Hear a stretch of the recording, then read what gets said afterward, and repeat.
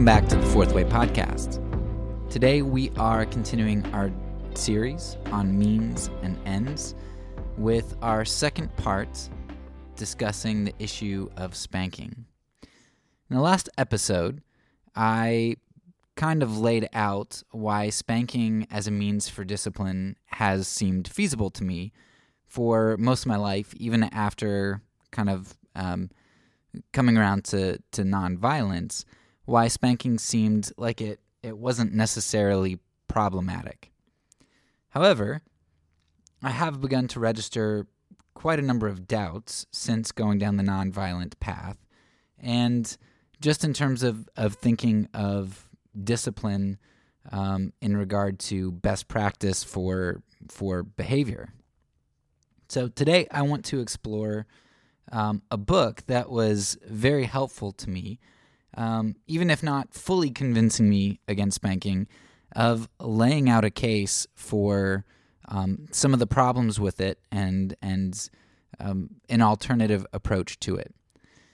So today I want to lay out a case against spanking, and even if you don't come to the conclusion that spanking is morally problematic, I think it also kind of makes the case for why spanking is probably not the best practice most of the time, if ever. Before we get into the case against spanking, I want to recap a little bit so that you're caught up to speed if you didn't listen to the first episode. So one reason that spanking seemed legitimate to me is because when you have a 1-year-old who looks at you and purposefully disobeys you, and I mean like our oldest was doing this at 10 months old. Like I literally, she would throw food on the floor and like I'm pretty sure she knows what she's doing. And right around a year, she, we'd say, put your food on your tray or don't throw that. Something like that. And she looked at me and she acted like she put her food back on her tray. And then I looked away and she threw it off. Well, my wife, she saw her throw it off. Like my 1-year-old kid pretended to put it on the tray. Like she moved her hand and acted like she put it on the tray. And then when I turned away, she threw it off. Like, she knew what she was doing. And you can't really reason with a kid at that age. She knows what she did is wrong. You can't really explain it all, but you all just know. Like, she knows, you know, everybody knows. And so a smack on the hand, something that is a little bit shocking but non-injurious at all, seems like a really reasonable way to be able to discipline. You can't put the kid in timeout. You can't reason. Like, what else are you going to do? So to have something that is this stimuli that initiates discipline seems reasonable.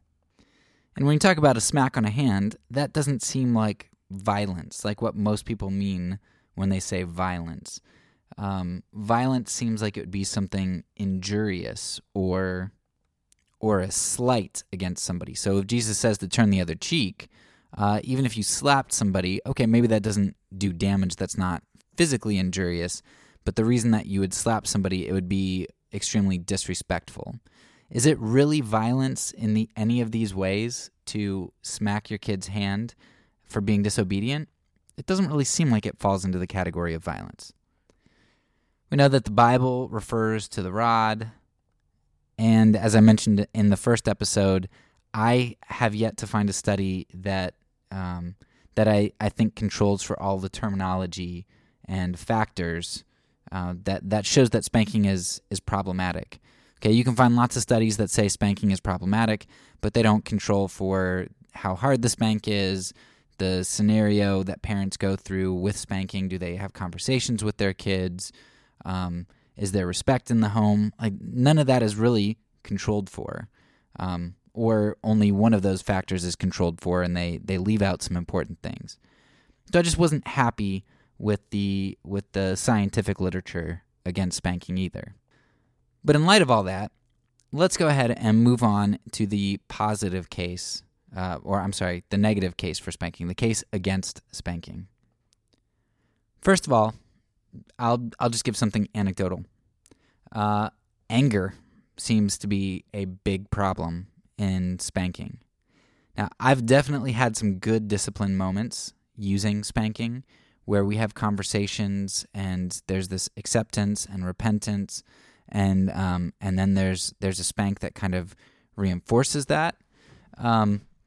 So yeah, I've had some good spanking moments that I feel were productive. So even if spanking were wrong, I think that we've had some good spanking moments.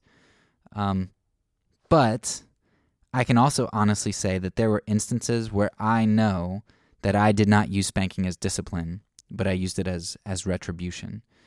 Especially with multiple kids, when life is crazy, it's too easy to do the wrong thing. Spanking is one of those things that it doesn't require time and distance. So if a kid's right there and something really angers you, like they made a huge mess on purpose or because of negligence, or they're really disrespectful, because spanking is right there, it's so easy to just spank away, just go and hit. And to do that out of anger, which, first of all, shows something negative to your kids, that you're reacting out of anger. Secondly, it could lead you to make rash decisions, whether that's to hit too hard or whether that's not to have a conversation, to make it about retribution, right? An eye for an eye as opposed to some discipline. So I think anger is too easy to feed into spanking. It's something that is easier to misuse than some of these other forms. So timeout, right? If you have your kid go to timeout, could you do that out of anger? And have I done that out of anger? Sure. But you're gonna tend to have a lower threshold for potential harm when we're talking about spanking. It's too easy to cross the line. That's a really big problem to cross. Second anecdote is I would say that spanking for me was too easy. And it sort of goes with number one because, it's right there and you can just do it immediately.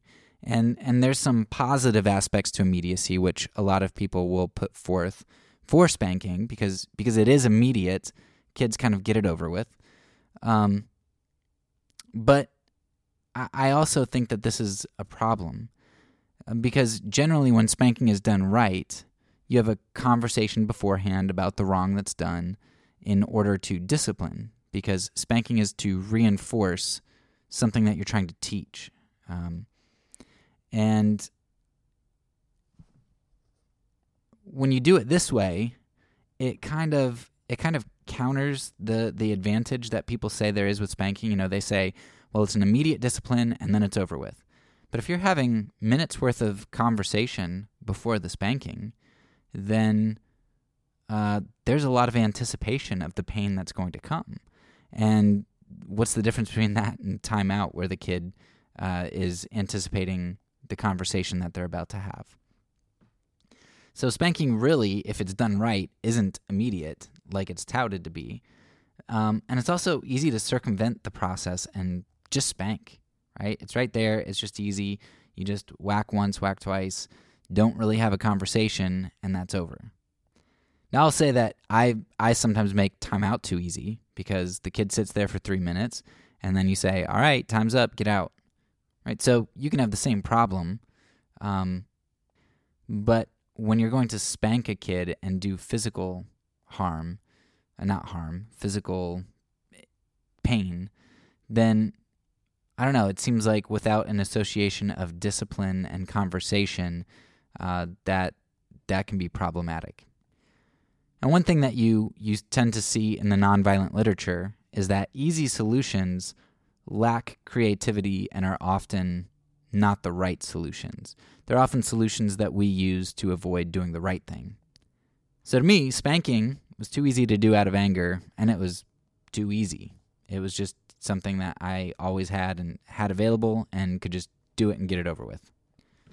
Okay, let's move on to the third thing. And this is where I'm going to get into the case that the book Corporal Punishment in the Bible, which I'll link in the show notes, which that book gets into. And I highly, highly recommend the book.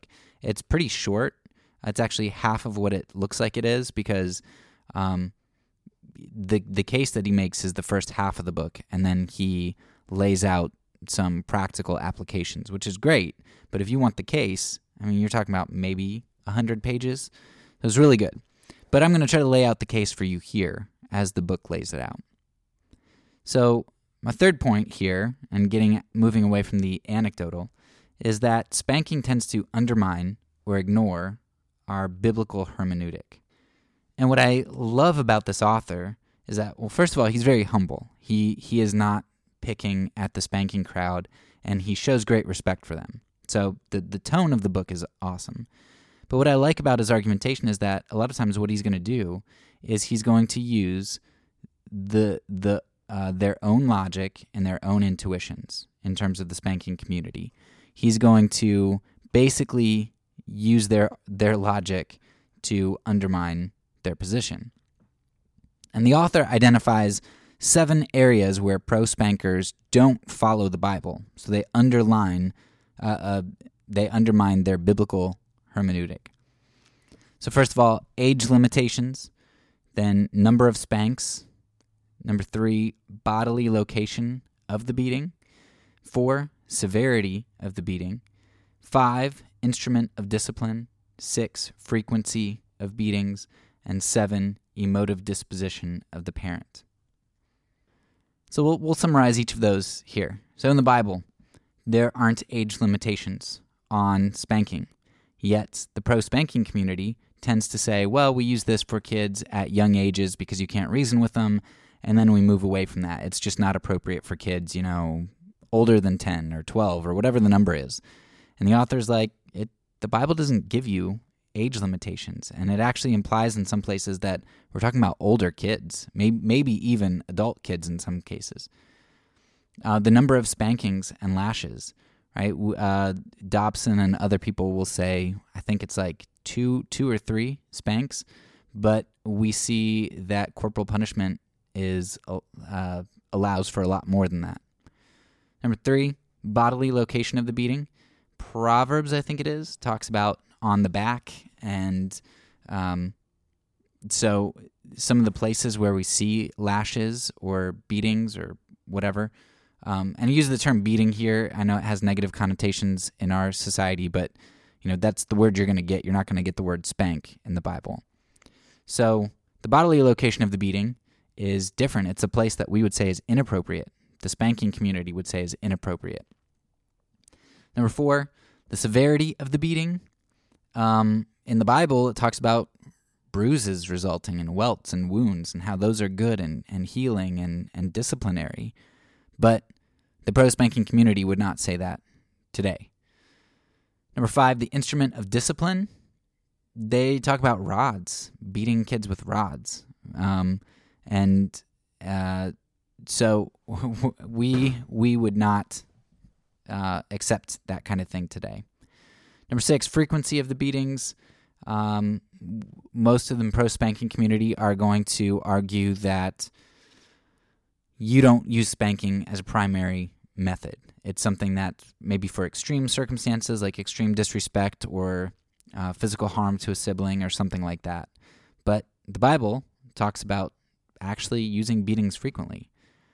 And the last one is the emotive disposition of the parent. There are places in the Bible where it talks about God doing discipline and physical harm out of anger, or talking about being angry with people in our judgment. And the pro-spanking community moves away from that. Now, the author applauds the pro-spankers for departing from the Bible in these regards, but he wants to call them to recognize that they do indeed depart from the biblical way of spanking, because the pro-spanking community likes to say, we don't see time out in the Bible. We don't see these other methods of discipline in the Bible. So What we do see is spanking or beating or whatever you want to call it. And since we see that and it's explicitly used, then that is the only form of discipline we actually know is mandated. So not only is it an acceptable form of discipline, but it's actually a very good form of discipline, a right form of discipline. And the author says, hey, look, you guys want to talk all about the Bible and how the Bible upholds spanking, yet you don't uphold the way in which it talks about corporal punishment. You recognize that we've moved away from that, and that's a good departure.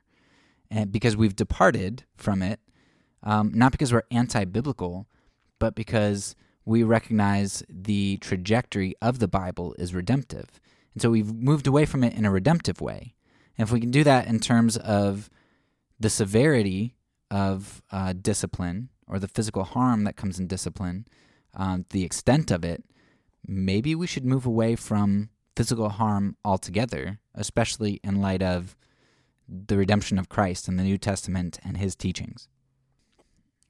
Very beautifully, the author is going to relate this topic of spanking to another biblical issue, and one of extremely deep intuition: slavery.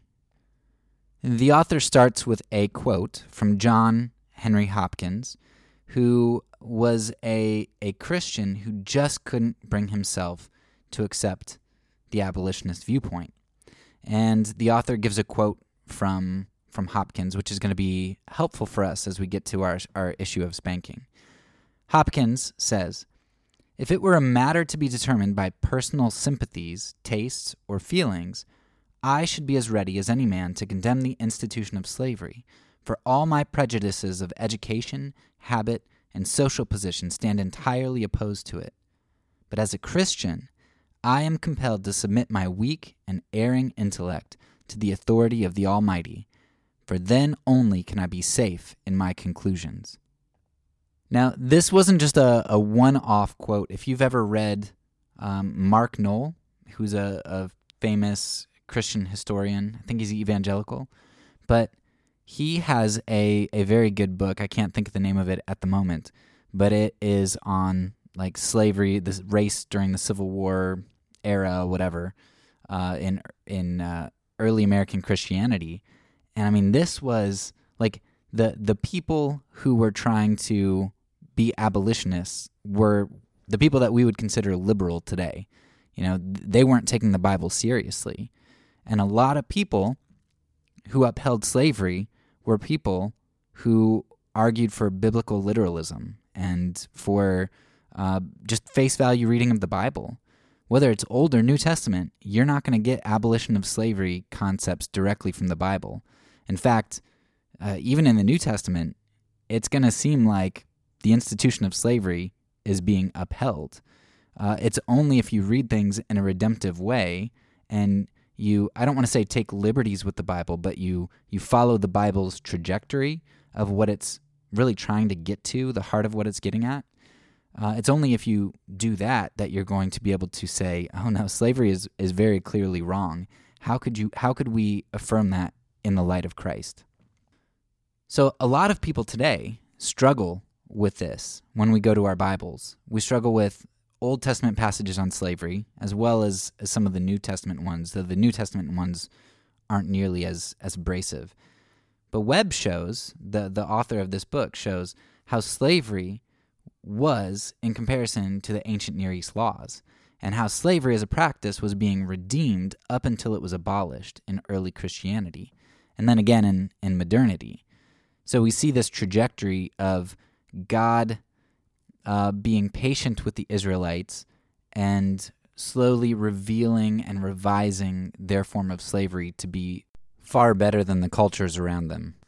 So we today, including the pro-spanking community, don't think that the Bible condones slavery in the Old Testament, or doesn't condone slavery like it seems to in the Old Testament.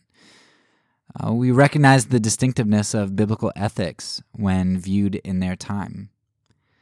But we also recognize that through the revelation in Christ and the progression of redemption through history, leading up to the full revelation of God in Christ Jesus, that abolishing slavery is not just anti-biblical, but actually it's the most biblical thing that we could do to fit the trajectory of what Christ did. Abolishing slavery makes sense, even if it doesn't make sense with a face value reading of the text.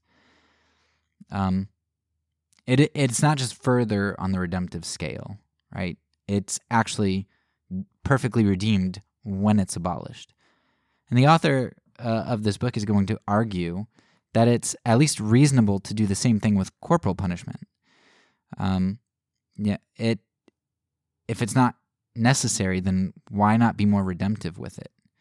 And in fact, the redemptive hermeneutic is really the only way that pro-spankers are able to avoid inconsistency in watering down biblical passages, because they want to use the face value reading to say, look, see, spanking is not only okay, it's actually a good thing to do. You should be spanking sometimes.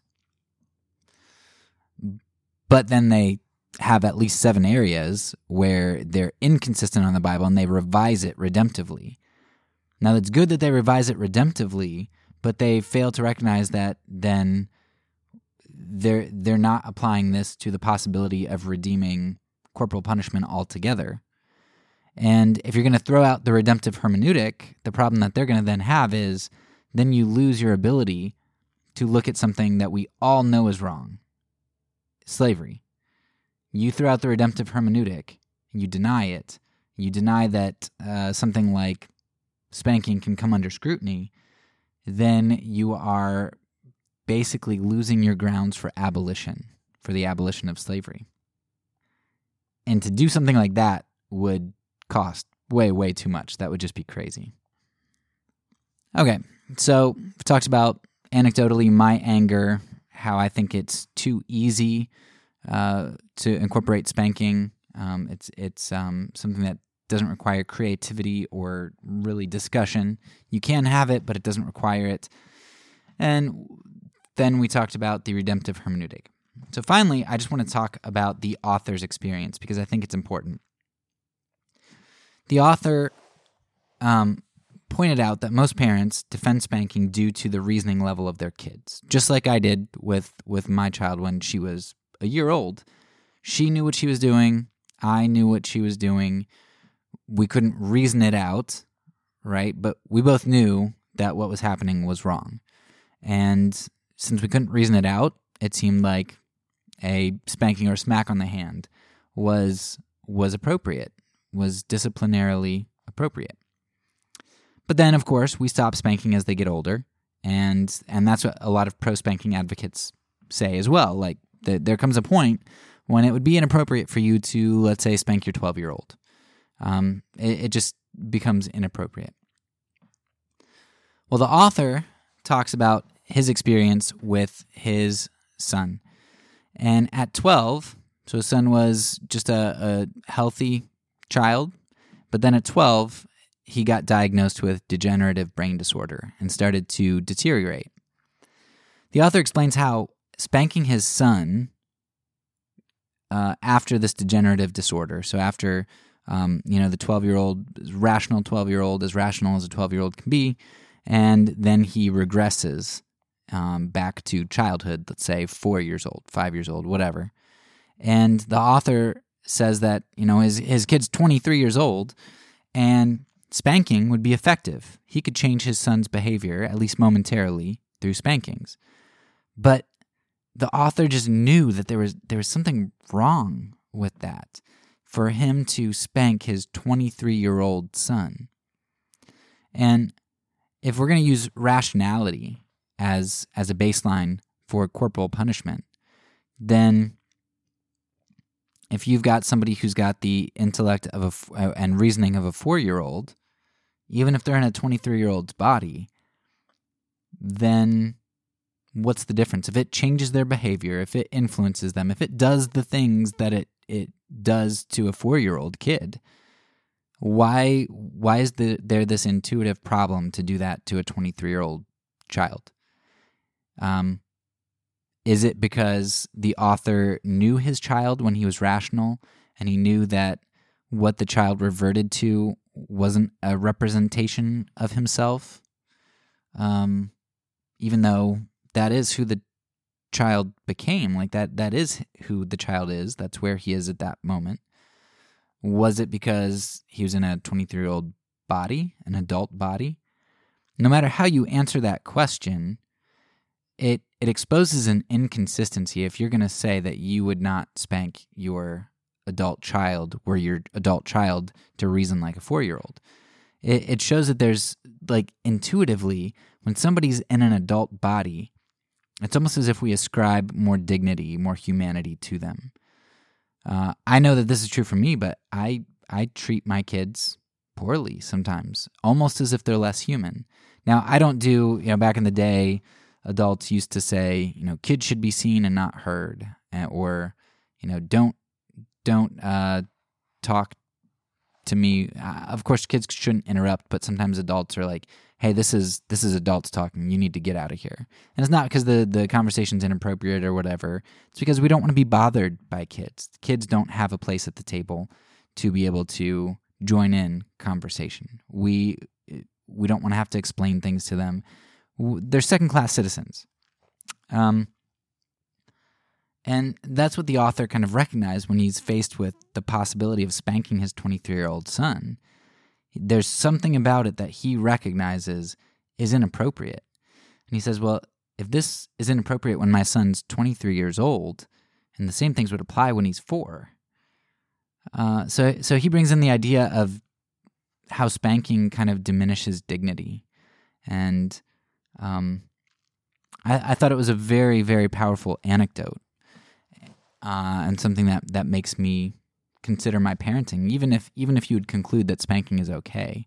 I think he highlights something that's very true about a lot of us and important to recognize. So as far as the case goes against spanking, that's pretty much it.